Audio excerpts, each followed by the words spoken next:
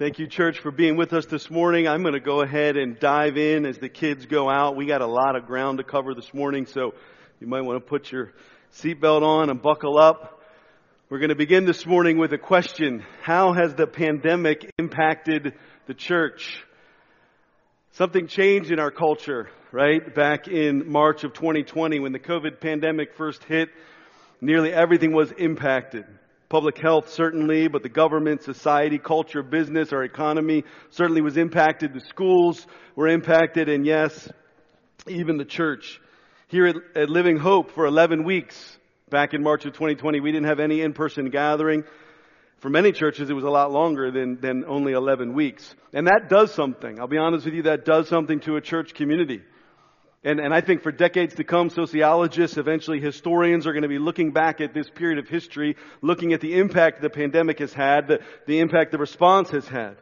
But even now, most pastors will tell you that the pandemic has had a major impact on the life of the church. See, across the country, people responded differently to their situation in their local community and their local church. Responded differently to whatever length of period there was for most churches where there wasn't in-person worship. And people responded differently. Some people didn't like how their particular local church handled COVID, and so they left and found a new church. And honestly, that's not all bad. Sometimes people need to move and find a new church home. Some people realized, you know what, I just don't fit in my church. In that period of time when you weren't seeing people and you weren't connected, people realized, look, unrelated to COVID, I just don't think I fit here. I don't think this is where God has me. And some people moved on to find a new church. And there were some people that did that, and we prayed for them and we blessed them. There were some people that were very connected before the pandemic to their local church, very involved, and they really hated being cut off from the church, from their family. And they longed to be back. And when the doors opened back up, they came back with even greater investment, even greater longing to be in the local church. There were some people prior to COVID that were on the fringes of the church. And the time apart, the time when they couldn't connect even in the ways that they had been, made them realize how much they wanted to get plugged in. And those people have desired to get more involved. Some people had never been involved in a church, maybe never had a faith, or maybe were never connected to a local community. But as they found themselves isolated in life, isolated from work and family and friends, they realized that they had this longing, a longing to connect with God, a longing to connect with people. And so some of you have come to the local church because you've realized you don't want to live isolated. Some people found, you know what? I didn't really miss church. Some people were separated and couldn't come to church, and they said, you know, I didn't really miss it. And they started to realize, you know what, you can get a lot of laundry done in those 2 hours on Sunday morning. Maybe I don't need the church. And many of these people have not walked away from Jesus, but they've just said, you know what, I don't need the church anymore. Some people discovered, you know what, I can get all the church that I need online. And I don't need the hassle, the mess, the time commitment of coming to a specific body. And none of those categories that I just mentioned are hypothetical. I could name people that I know in each of those various situations. But there are, in fact, some Christians, even some churches, that have decided that meeting together in a building, as we are doing now on a Sunday morning, is unnecessary. Some would say it's an outdated relic. After all, what more could you want? You got your Bible, right? You can find your favorite Christian worship artist on whatever app you use. You can pull up your favorite online preacher. You can go to online church anytime you want. In fact, you can go multiple times a week, as some people do. And right now, there's a raging debate going on that you may or may not be aware of, but about the place of online worship, about the place of virtual church in the life of the Christian, in the life of the history of the church. Some local churches have started online services and are building virtual congregations and hiring online pastors to shepherd those virtual congregations. But is that really God's vision for the church? And as you can probably tell, it's not the approach that Living Hope is taking, nor that we would recommend. I think there's something missing from that approach. But I also want to just stop and say it doesn't mean that God is not using it, right? As Paul wrote in Philippians, Paul was responding to ministry approaches that he didn't agree with, but he said, if Christ is proclaimed, then I rejoice. And so I'm going to rejoice if Christ is proclaimed. But as with most things here at Living Hope, we want to try to take a more moderate approach. Recognizing that online worship is not the same. It can never be the same as active in-person engagement in a local church community. And yet,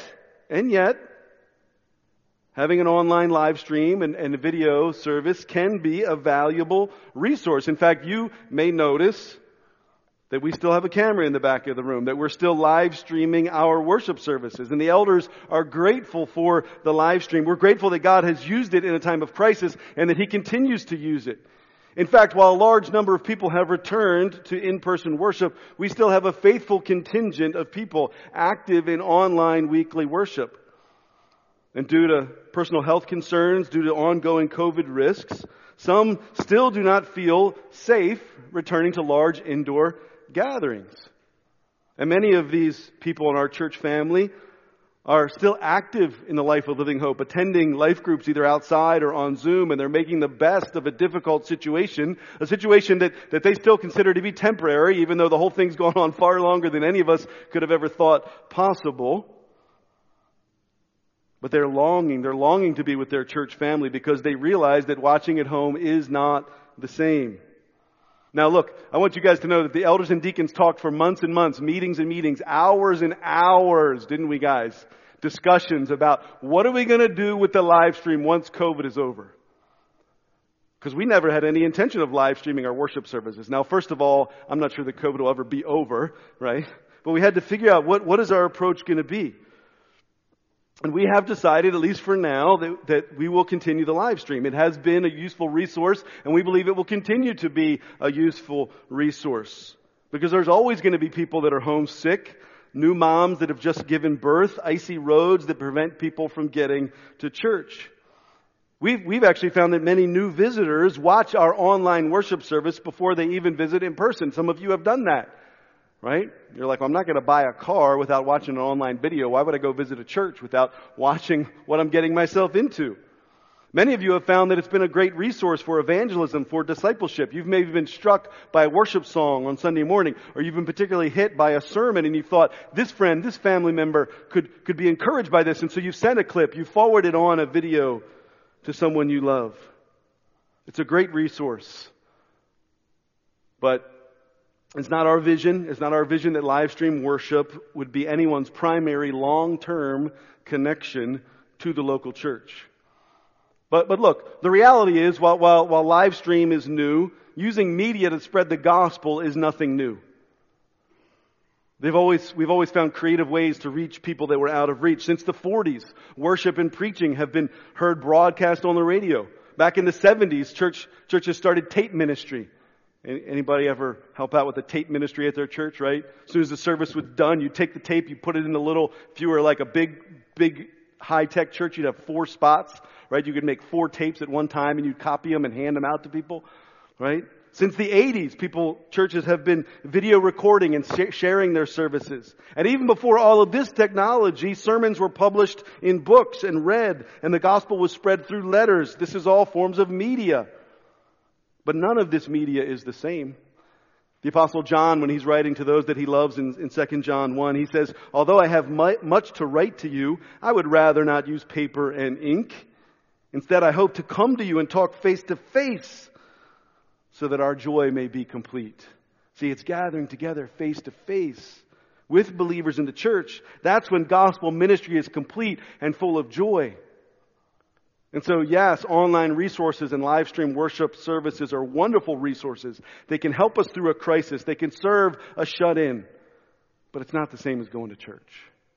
It's not the same as being with the church. It's not the same as being the church. And I don't believe it's God's full biblical vision for the church. Because here at Living Hope, we believe in the church. In fact, for the next 4 weeks, we're going to be doing a series on the church. We're going to look at and investigate. You can throw that series logo up. We're going to look at the New Testament teachings on the church. What does the Bible teach us about the priority, the importance, and the beauty of the church? You can see the 4 topics we're going to cover in the next 4 weeks. This morning, if I can get through about 45 minutes worth of introduction, we're going to hopefully talk about the bride of Christ. That the church is the bride And we're going to look at the question this morning of why is the church essential? Next week we're going to talk about the church as the household of God. How does the church relate together? And we'll talk next week about leadership, about elders and deacons. We'll talk about church membership. We'll talk about everybody's favorite topic, church discipline. And then in 3 weeks we'll talk about the body of Christ. How does the church grow together? We're going to look at the essential role that each of you play and the gifts that you've been given and how we can grow and mature together. And we'll talk finally about the church as the temple of God. What is the purpose of the church on earth? And we'll talk about the 3 primary purposes of the church: to worship, discipleship, and evangelism.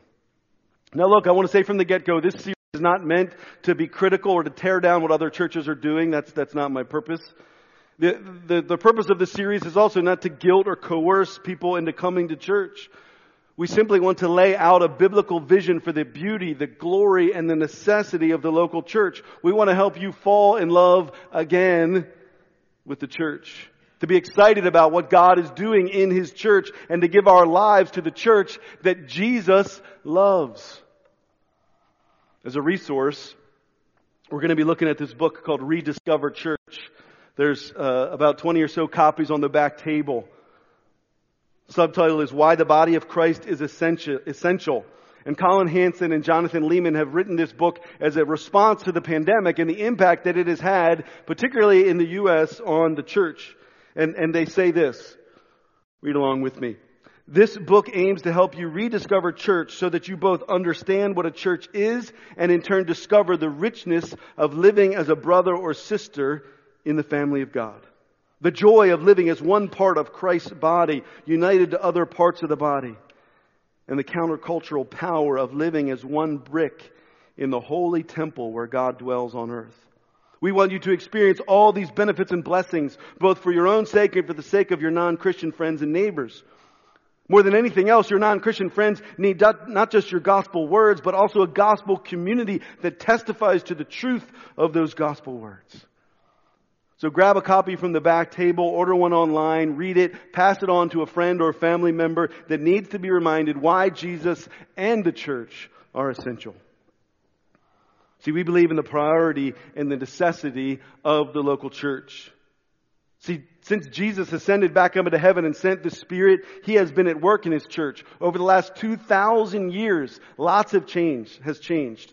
Forms and traditions and rituals and styles have all changed and adapted across cultures, across countries. But one thing has not changed: the need, the importance, the beauty of the church. Brothers and sisters, the church is ancient, but she is not outdated. The church is traditional, but that tradition is grounded in the Word of God, full of the Spirit of God, full of life. Now you may say, wait a minute, we meet in a YMCA, we got electric guitars and projector screens. This may all feel modern, it may feel contemporary, but make no mistake about it, what we are doing is an ancient, biblical Christian tradition. In fact, since the 3rd or 4th century, Christians have been reciting the value of the church in the Apostles' Creed. We're going to recite this later on in our service. At the end of the Creed, it says, I believe in the Holy Spirit, the Holy Catholic Church, the communion of saints. The word Catholic, lower C, in the Apostles' Creed means universal. We believe in the holy universal church, the communion, the fellowship, the gathering together of the saints of God. So I want to move now to the second question that we're going to look at this morning. What is the church? Because if we're going to spend some time in the next 4 weeks looking at the church, we need to figure out what actually is the church. What is the church? To answer this question, we're going to begin by looking at Matthew chapter 16. If you got a Bible, you can turn to Matthew 16, or you can look on the screen. And here we're going to see Jesus. He plays a little game of Family Feud. I bet you didn't know that. He plays some Family Feud with His disciples. In essence, He says, we asked 100 people, who is the Son of Man?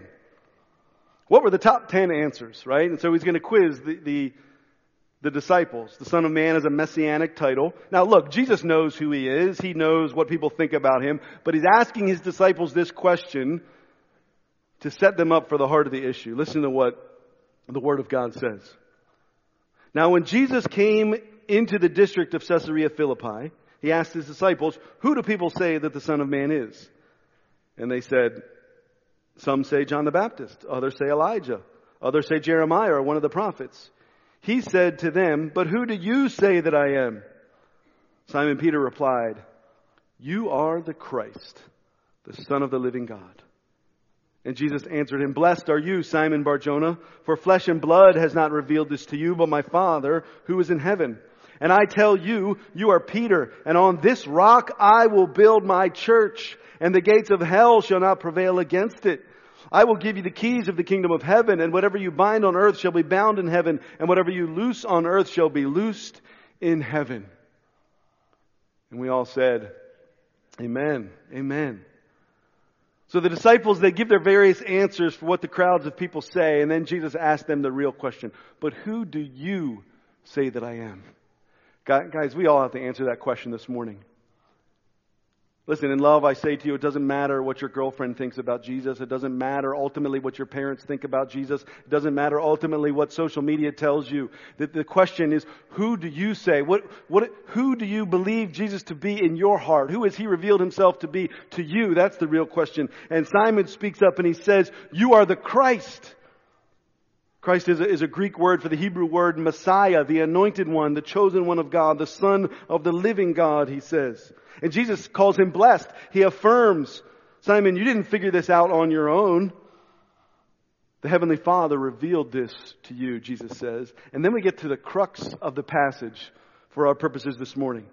Look at verse 18. Jesus says to Simon, "I will now call you Peter." Petros, a form of the Greek word for rock. He says, "And on this rock I will build my church, and death and hell itself are not going to overpower my church." Jesus is going to build His church. Jesus there, that word ekklesia, that we translate church, it's a Greek word. It's an existing word that Jesus uses to describe what He's going to build. And it's a combination, ekklesia, ek and kalos. Ek meaning out from, and kalos meaning called. So in its most literal sense, the word church means those called out from. Now in Greek culture, it was used to refer to an assembly, to a gathering. And Jesus says this, He says, "This movement, this messianic community that I am building will be a church. Followers, people of God on earth who are called out of the world to gather together in Jesus' name." That's what a church is, called out of the world, gathered in Jesus' name. We see three things in this passage about the church. First, we see that the church is built on the gospel confession. See, Peter, in confessing Jesus as the one true Savior of mankind, becomes the rock. Dwayne Johnson jokes later. Becomes the rock on which the church is built. Now, Ephesians will go on to say that the apostles and the prophets of the first generation, they are the foundation of the church. Jesus Himself is the very cornerstone, but the apostles and prophets are the foundation. And listen, as Peter himself would later write, all those who believe in Jesus, we now are living stones built into God's temple. That Peter was the first rock, and we now are each living stones of the temple of the church of God. And each new generation of the church is built on the gospel confession. Jesus is Lord and Savior, built on the gospel confession of the previous generation. Secondly, we see in this passage that the church is Jesus' plan to bring salvation to earth, and it cannot be stopped. And the last 2,000 years have proven this. Nothing can stop the church. You look at the persecution of the early church, there's no way the movement should have survived. You can look at the doctrinal heresy that the church has battled for the first few hundred years. You look at the corruption in the church. Look at the rise of modern technology, the spread of false religion, secularism that's on the rise. You can look at what has happened to the church in America, and no offense, but even lazy, spoiled Americans can't stop the church. Not a pandemic, not the devil, not the gates of hell or death itself can stop what Jesus is doing on earth. Amen? Jesus said, "I will build my church." And I don't know about you, but I'm not going to doubt Him. That's what He said. I am not going to doubt Him. You look at the book of Acts, you see this ekklesia unfold as the gospel spreads, as Christians gather together in churches. You see all three things that we see highlighted there. Actually, I forgot the third one. I'm jumping ahead. The third one is that the church holds the keys to the kingdom of heaven. Right? The church carries the gospel. That the way that we enter into God's kingdom, it's faith in Jesus as Savior, faith in His death and His resurrection that brings forgiveness of sins and eternal life to people. And as the church believes the gospel, lives the gospel, as we proclaim the gospel to the world, we offer people the keys into God's kingdom, into God's family, into eternal life. Now, we're going to see these three realities unfold in the book of Acts. You read through the book of Acts, chapters 1 through 4, you see that the disciples of Jesus meet together in Jerusalem. They meet in the temple. They meet in people's homes for teaching, for prayer, for fellowship. They share their resources with one another. And the Spirit works miraculously. And as they are gathered together there in the early days of the life of the church, they are a testimony to the city of Jerusalem. And what happens? They grow. The church grows. In chapter 9, we read in Acts that the church throughout all Judea, Galilee, and Samaria had peace and was being built up. Jesus is building His church. In chapter 11, we read that the gospel spreads and the apostles met with the church and taught in Antioch. And in Antioch, in the church there, is when the disciples of Jesus were first called Christians. In chapter 14, we read how the apostles travel from town to town and they're gathering the church together and appointing elders for them in every church, we read. The movement builds. In chapter 16 of Acts, it says that the churches were strengthened in the faith and they increased in numbers daily. What's happening in the book of Acts? Jesus is building His church. So back to the original question, what is the church? What exactly makes something a church? Is it a certain type of building? Well, to be a church, you got to have a steeple and pews and stained glass and a big wooden pulpit. I certainly hope not, right? Because that doesn't put us in a very good position. Maybe it's not a certain type of building. Maybe it's a certain type of music or certain rituals. You got to have an organ and singing and you got to sit, stand, and kneel. Is that what a church is? You say, no, it's more modern things. To be a church, you got to be modern. You got to have exciting kids activities and small groups and blogs and video screens and coffee. Is that what makes a church a church? No. What's interesting, if you go back in history in the 1500s, when the Protestant reformers were breaking away from Roman Catholicism, they had to ask this question. Well, what is a church? If we're no longer going to be associated with the church in Rome, what makes us the true church of Jesus? And their answer usually involved a couple things. It involved the Word of God, baptism in the Lord's Supper, and some form of leadership, accountability, and church discipline. And so taking all of that into consideration, Matt and I worked on a definition this week for you of the church. And here's our best stab at a definition of a church. By the way, all of the slides this morning are uploaded onto the sermon page, so you can write it down if you want, or you can just download the PDF on the church website on this week's sermon page. A local church is an organized and committed family of Christians, led by elders and deacons who gather regularly to worship Jesus Christ, sit under the teaching of God's Word, practice baptism in the Lord's Supper, love and serve one another, and live out and proclaim the gospel as a light to the world. Now, I know that's a lot. That's why we're going to take 4 weeks to unpack this, right? The church is organized and committed. Yes. People say, I don't like organized religion. I always kind of chuckle and think to myself, would you prefer your religion disorganized? Right? Like, yes, the Bible talks about the church as an organized, committed family of Christians, that there are leaders, there are elders and deacons. We gather regularly to worship Jesus. We sit under the teaching of God's Word. We don't just listen to it, but we submit to it. It leads our lives. We practice together baptism and the Lord's Supper. Next week we're going to celebrate both baptism and the Lord's Supper. We're going to gather together and celebrate these two beautiful expressions that Jesus has given us. As a church, we love and we serve one another. And then we live out the gospel. Guys, listen, the gospel is not just a list of things on a page that you believe to get you a ticket to heaven. The gospel is how we live. As we live out the gospel, as we proclaim the gospel, we are a light to the world. Now you see in here, there's no mention in here of a building. There's no mention in here of specific programs. Church can be simple. It can be as simple as a dozen people gathered together in a home. That can be a biblical church. And the house church movement is actually flourishing around the world.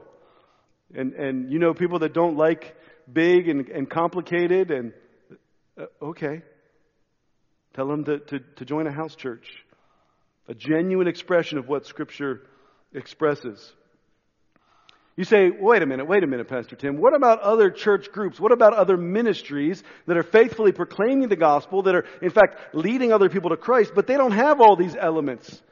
Maybe they don't have elders, or they don't have, baptism or the Lord's Supper. What about groups like Community Bible Study, or Young Life, or River Valley Ranch, or InterVarsity Christian Fellowship, or House of Hope, or World Vision? We typically call these parachurch ministries, right? Guys, listen. These parachurch ministries work best not instead of the local church, but in partnership with the local church. In fact, the early formative years of my faith were spent crammed into people's basements in Young Life ministry. And then in college, I was crammed into dorm rooms in InterVarsity. I wouldn't be where I am today without the parachurch ministry. I preached my first sermon in Young Life. Dan, I got up to preach my senior year of high school. Typically, Young Life message, 12 minutes, right? Literally, after 40 minutes, the Young Life leader got up and made me sit down. And I was like, I think I could do this for the rest of my life. Then in college and InterVarsity, I got my first experience with leading and organizing ministries and leading programs and people. We love parachurch ministries, and there are several people here at Living Hope that serve in Young Life, that serve week in and week out teenagers in our community. And we are thankful for Matthew, for Julie, for Lindy, for Dan. And we financially support Young Life and River Valley Ranch and several other parish church ministries. And I would encourage you to pray for these ministries. Pray for the work that they were doing. Not to replace the church, but as an arm, as an extension of the local church. Amen? That with our support and our prayer and our involvement, they reach out into places to people as an arm, as an extension of Christ's church. You see there in our definition that we talk about Christians gathering together, right? Because Christians gathering is essential to what it means to be a church. The concept is embedded in the Greek word ekklesia. We see it in the book of Acts. Paul writes to the Corinthians and he gives them instructions for when you come together as a church. Part of what it means to be a church is to come together. And yes, you can find great encouragement listening to worship music in your car. And listening to a sermon while you jog can be wonderfully edifying. And participating with a worship service live stream on your couch, they can all be very encouraging, but none of those things can replace coming together, gathering together with the church. Right? There's no substitute for being with people. And we know this. Right?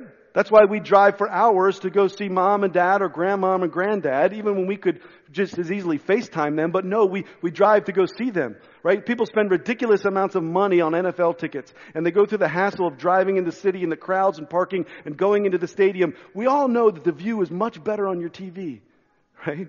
But people want to be there in person. That's why people, when they're really passionate about a cause, it's not enough to just sign an online petition or write a letter to a senator. What do people do? They gather together in the streets and they protest something. They stand for hours to be with people that are like-minded, to further their cause, because there's something about being gathered with people. In the book Rediscover Church, Hansen and Lehman point out that God has made us both body and soul. And listen, the state of your soul is affected by the state of your five senses. Our physical surroundings, the people that we're with, impact our soul and our heart.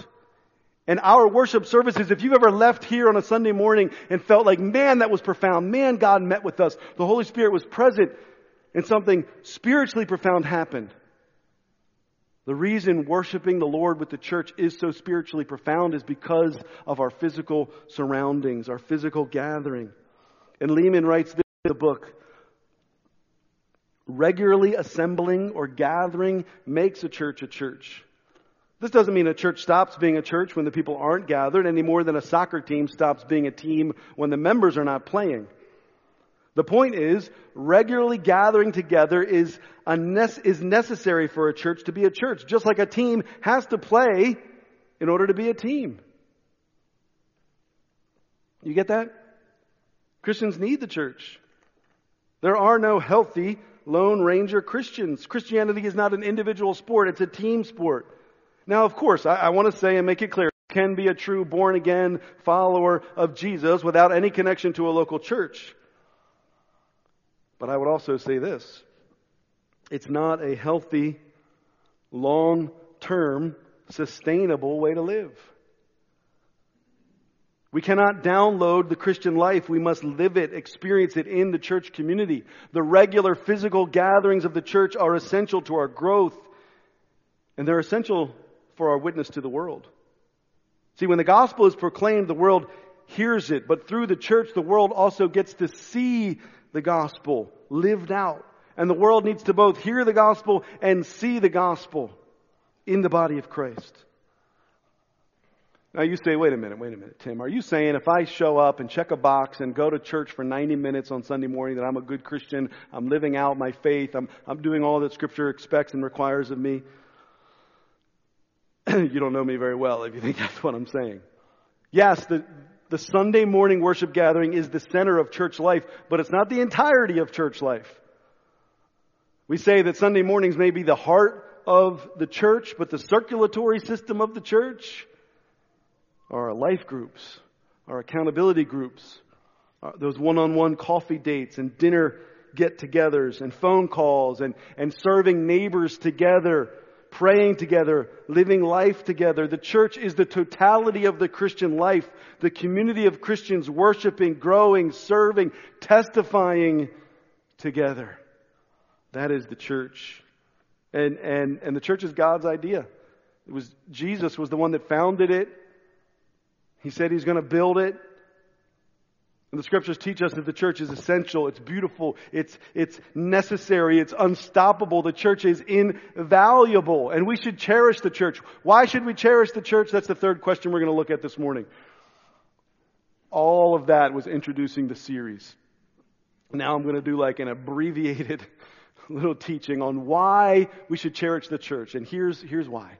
Because the church is the bride of Christ.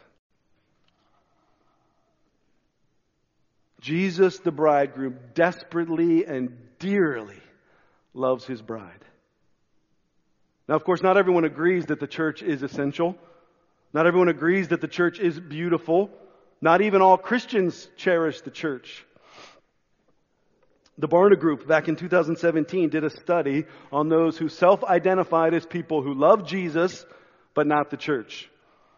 Some of you are like, yeah, I know people like that. Or some of you are like, I used to be like that. Some of you are like, if you don't hurry up and wrap up this sermon, I'm going to be in that group. Okay? And here's what they found about this group of people that love Jesus but not the church. 5 years ago, it was about 10% of the population. Now that's pre-pandemic. Can you imagine what it is now? 10% of the population said that they had a personal faith in Jesus but no connection to a local church. Over 80% of those people are over the age of 30. Interestingly enough, geographically, they're spread out pretty evenly around our nation with the exception of the Northeast. Because in the Northeast, they not only don't love the church, they don't love Jesus. But for those who love Jesus but not the church, their spirituality is an almost completely personal and private reality. They say it has nothing to do with you, with my community. I don't need the church. It's a personal thing. Now, how do you think Jesus feels about people that love Him but not His church? Well, think about it like this. Let's say a friend of mine comes to me one day and says, man, I love being your friend. It's hypothetical. I just try to imagine it. Somebody says, I love being your friend. We have so much in common. It's great spending time with you, and I want you to know I will always be there for you. But I also want you to know this. I find your wife really irritating. And honestly, man, I mean, I know we're friends, but hear me. I just can't stand being around that woman. She has just too many glaring faults, right? Now, again, this is hypothetical. I know this part is fantasy. And this friend then proceeds to never come over to my house. And he says, I will only see you when your wife is not around. And then he proceeds to be constantly critical of my wife. You thinking the same thing I'm thinking, Eddie? That's the end of that friendship, right? That ain't never going to happen. I'm not going to be friends with somebody like that. Now listen, Jesus is a lot more patient with me. I grant you that. But how do you think He feels about people who say they love Him but but can't stand to be around his bride. I think he wants his followers to not only love him, but to love his bride. Turn to Ephesians chapter 5. Ephesians 5, we get this beautiful exposition of the church as the bride of Christ. Look, even in the Old Testament, God began to describe himself as a husband to his people.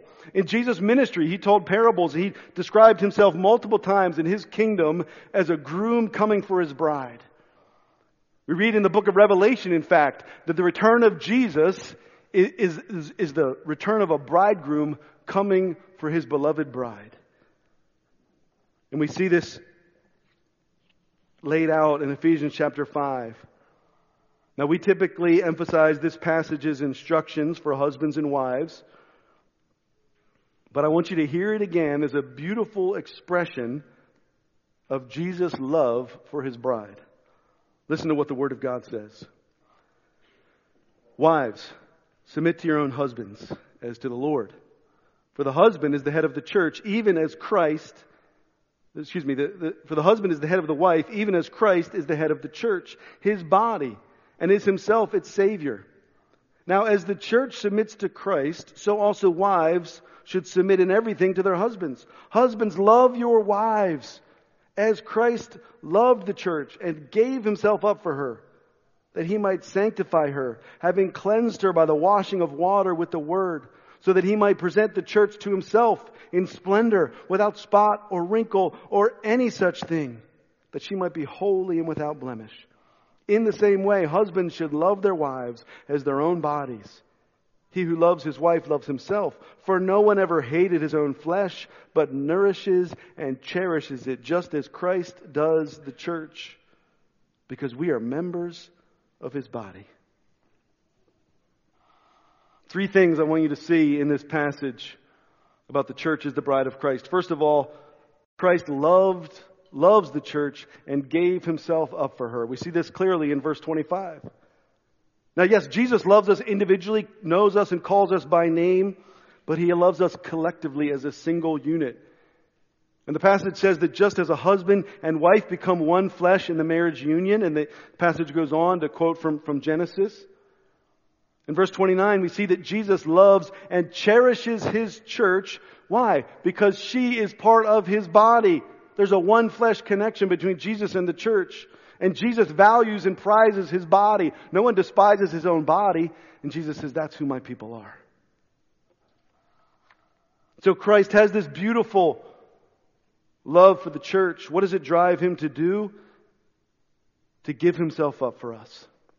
To lay down his own life as a sacrifice, as a ransom. Because the church, God's people, were full of sin, full of blemishes. And so Jesus died as our substitute. Amen?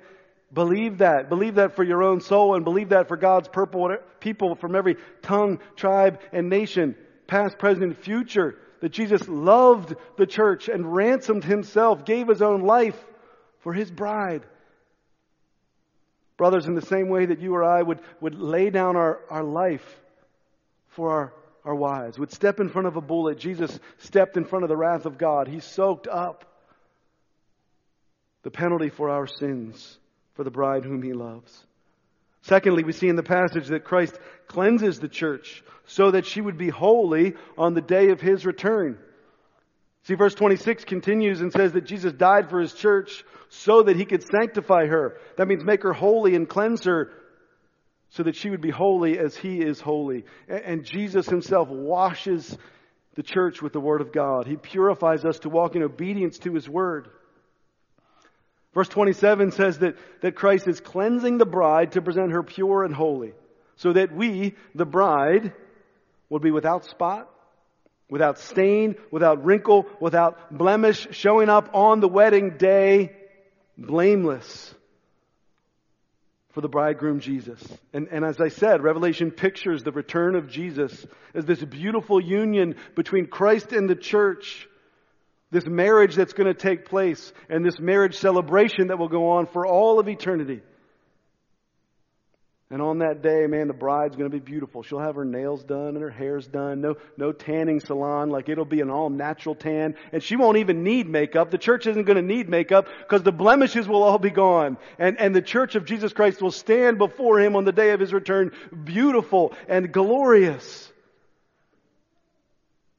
in splendor, in radiance, reflecting the image of Jesus Himself. Paul has this little verse in 2 Corinthians 11, verse 2, and he's passionately pleading with the church there, pleading with them for their purity and their obedience. And Paul says to the church that he loves, he says, I betrothed you to one husband to present you as a pure virgin to Christ. This man with the heart of Jesus has that heart for the church. Now you say, wait a minute. I've been around the church for more than a few weeks. And as exciting as this vision is, like, I don't see it, you say. And yes, granted, the church is messy. This vision is not yet fulfilled. And let's just be honest, the church is full of dirty, imperfect, blemished sinners. We are still in the process of being cleansed. And we will be until the day of the wedding, until the day of Christ's return. And you know what happens when you put a group of still being sanctified Christians together? You know what happens? They're inevitably going to hurt one another. And you know, COVID has reminded us of something. That if you leave the house, there are risks involved. Right? Most of us have realized that we can never eliminate all risk. We can never eliminate all risk even in coming to church. But I think the greatest risk in your involvement to the local church is not ultimately getting COVID, or worse yet, maybe the stomach bug, right? The greatest risk of coming to church is that you will at some point maybe be hurt. You might feel disappointed by your expectations of other people. You may at some point even be mistreated, be overlooked, be sinned against. Because this beautiful vision of Ephesians chapter 5 is still in progress. And I want to tell you this morning, if this describes you and your concern, you've been hurt, you've been disappointed, and you are at arm's length, I pray that the Spirit can work in your heart. I pray that you can find healing and find forgiveness and reconcile. But I would say this. There have been so many hurt by the church. I would say this. Don't give up. Don't give up on the church. Don't give up on Jesus, and don't give up on His bride. Will you join us and be part of the purifying process? Will you help us do better as a church community? Join with us as we pray. God, give us grace, humble us, purify us as a church community, both here locally and the church universal across the world, that we could walk by your Holy Spirit in forgiveness and humility and gentleness and kindness and grace towards one another and grace towards those in the world that are still desperately hurting and yearning for the work of Christ. Thirdly, we see here in the passage that the church submits to Christ as her head. The church loves and has given Himself, Christ loves and has given Himself for the church so that we could be holy. And the church then is called to submit to Christ as her head. See, Jesus loves His bride. He's a faithful husband. He is the Savior of the church and the head of the church. And so verse 24 says that we as a community, as a family of God, as His bride, are called to submit to Him. Now we are talking this morning about what I would say are the corporate implications of this passage, right? But there are also more personal, more individual implications for husbands and wives. And yes, men of God, we are called to love our wives as our own bodies. To lay down our lives for our wives. On their good days, on their bad days. To love them with the same sacrificial love that Jesus had. To die for them. And that's the easy part. The hard part is to live for them. Amen? But that's the calling of husbands. And yes, wives, we see in this passage, are called to humbly submit to their husbands as their head. These realities are beautiful, they're necessary, and yes, sometimes, or maybe even a lot of times, really, really hard. But remember, all of this vision for our spouses, all of this vision is ultimately patterned after Jesus and His church. Church, we submit to Jesus, yes, as our powerful Creator, yes, as our sovereign Lord, yes, as our merciful Savior, but here we see that we submit to Him as a loving husband. That means we yield to Him as the head of the church. That means we walk in His will. That means our desire is to turn the spotlight on Him, to seek His glory. The bride of Christ. This is our beautiful calling. I was thinking about this in the context of 3 different conversations. The last week, I've had 3 conversations with people at the Y. I'm just going to tell you this briefly, and then we'll wrap up. The first was a non-Christian woman. No church background, no Christian faith. But she said, one time I tried to pick up the Bible. She said, I heard that other people thought it was interesting. I figured I would try it. She described to me about curtains. I think she got to like Exodus where they started building the tabernacle. And she said, I just checked out. I couldn't follow it anymore. She gave up. This was years ago, she's telling me. But a few weeks ago, she was on COVID quarantine and she thought, you know what, maybe I'll find that Bible and I'll try to read it again. And so a few weeks ago, she started reading the Bible and she said, I wonder where the part is about Jesus. She literally Googled, where is Jesus in the Bible, to figure out it was the New Testament. She told me she's been reading the New Testament. She said, I'm almost done. She said, it's very interesting and very helpful. Second conversation I had was with a Christian man. And he told me, with as much genuineness as I think he could have had, that he loves the Lord, that he's active in his faith, he's active here at the Y, and he shares Christ with others at the Y. He says, but I'm not involved in a church. He said, every church I've been to, they've got rituals, and yes, even here at Living Hope, we have our rituals, right? And you know what he said? He said, man, those rituals are just too boring. He said, I just have no interest. I just have no interest in the church. I don't need it. Third conversation I had was with a woman who was what I would call spiritually uncertain. And she was, as a little kid, went to church with her grandma. And when I asked her, she said she still believes in Jesus. When I asked her, she said she still considers herself a Christian. But she went on to tell me how she had become turned off by some of the devastating things that the church had done and the ways the church had hurt her family. And she said she hadn't been for years. And she began to talk how that void had been filled by another set of spiritual beliefs and spiritual practices outside of Christianity. And I asked her, does that Christian identity you had as a kid, how does that relate to these other spiritual practices that have been more common in your life now? Are those things overlapping or in harmony? She said, I just kind of view them as 2 separate things. Now, 3 totally different people, totally different ages, phases of life. But you know what they all need? Of course, they need more time in God's Word. God can speak to them and reveal Himself to them in His Word. Ultimately, what they need is a powerful encounter with the Holy Spirit, right? To awaken their hearts, to bring them to new life, to teach them what it is to genuinely follow Jesus. But if I could give all 3 of those people in all 3 of those different phases, if I could give them one gift, you know what it would be? It would be to go and experience a healthy church. Experience a healthy local church. Come see the bride of Christ. Yes, I want them to hear the Word of God. Yes, I want them to hear and receive the gospel. But can they see the gospel? Can they see the body of Christ? Can they see the beauty of His bride? The death and resurrection of Christ lived out in gospel community in His church, because the church is essential. The church is essential for our growth, brothers and sisters, and the church is essential for the lost. The church is beautiful, and Jesus loves the church. He loves His bride. And so should you and I. Friends, if you love Jesus, I pray that you love His church. And so we're going to invite the worship team now to come again, and we're going to worship our Savior Jesus. We're going to worship the head. And as we prepare to do that, we're going to stand and we're going to recite this old, ancient Apostles' Creed. We're going to join with Christians, with the church universal across the centuries that have used the words in this creed to proclaim their faith in God the Father, to proclaim their faith in God the Son, to proclaim their faith in God the Spirit, and to proclaim their faith in the church that they love. And so will you stand with me?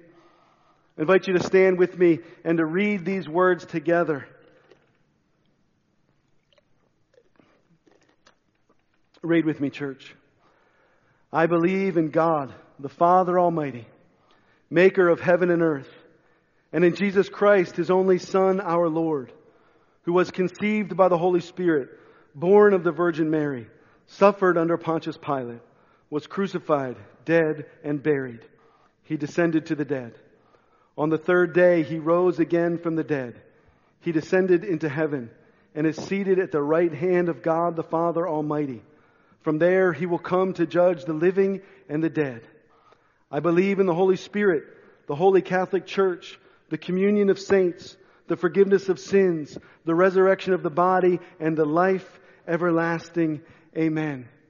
Father in heaven, we thank you for this ancient creed, this declaration of our biblical faith. And we declare this morning as a community, as a family, as a body, we declare together as a church that we believe.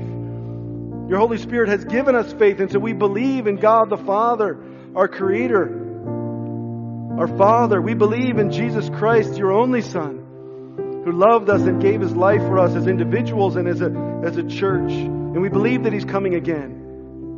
We believe that He rose again and fills our hearts and that He will come again. And we believe in the Holy Spirit. Holy Spirit, come now and heal our church. Help us to live out the vision that you have laid out for us. Help us to be the bride of Christ even now. Wash away those stains and those wrinkles and those spots. That we could live in community. That we could forgive when we fall short. That we could be humble, serving, and loving together. And Father, we declare that we believe in the church. We believe in the community of faith. The only hope that we have for the gospel in this world. The keys to the kingdom of heaven. The good news rest in the hands of the church. And so we believe, we lift this song of worship up to you now. Fill us. Fill us with your Spirit. Fill us with faith. Humble us. And give us grace to walk in the vision that you have for us. We ask in Jesus' name. Amen. Amen. Let's sing together.